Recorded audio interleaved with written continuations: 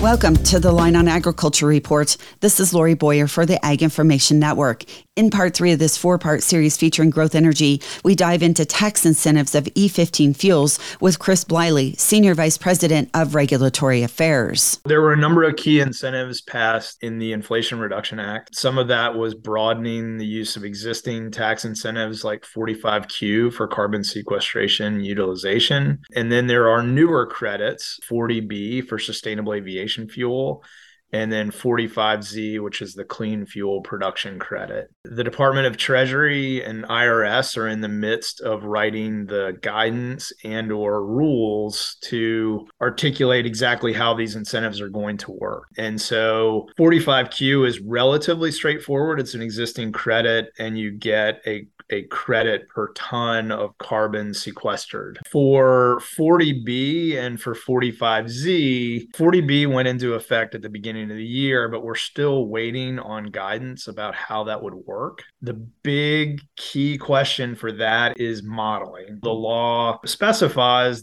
what they call the ICAO CORSIA model, International Civil Aviation Organization. This is a standards making body based largely in Europe. But, here in the U.S., we use the Argonne GREET model. The fourth and final report in this ethanol series coming up on Monday. For the Ag Information Network, I'm Lori Boyer.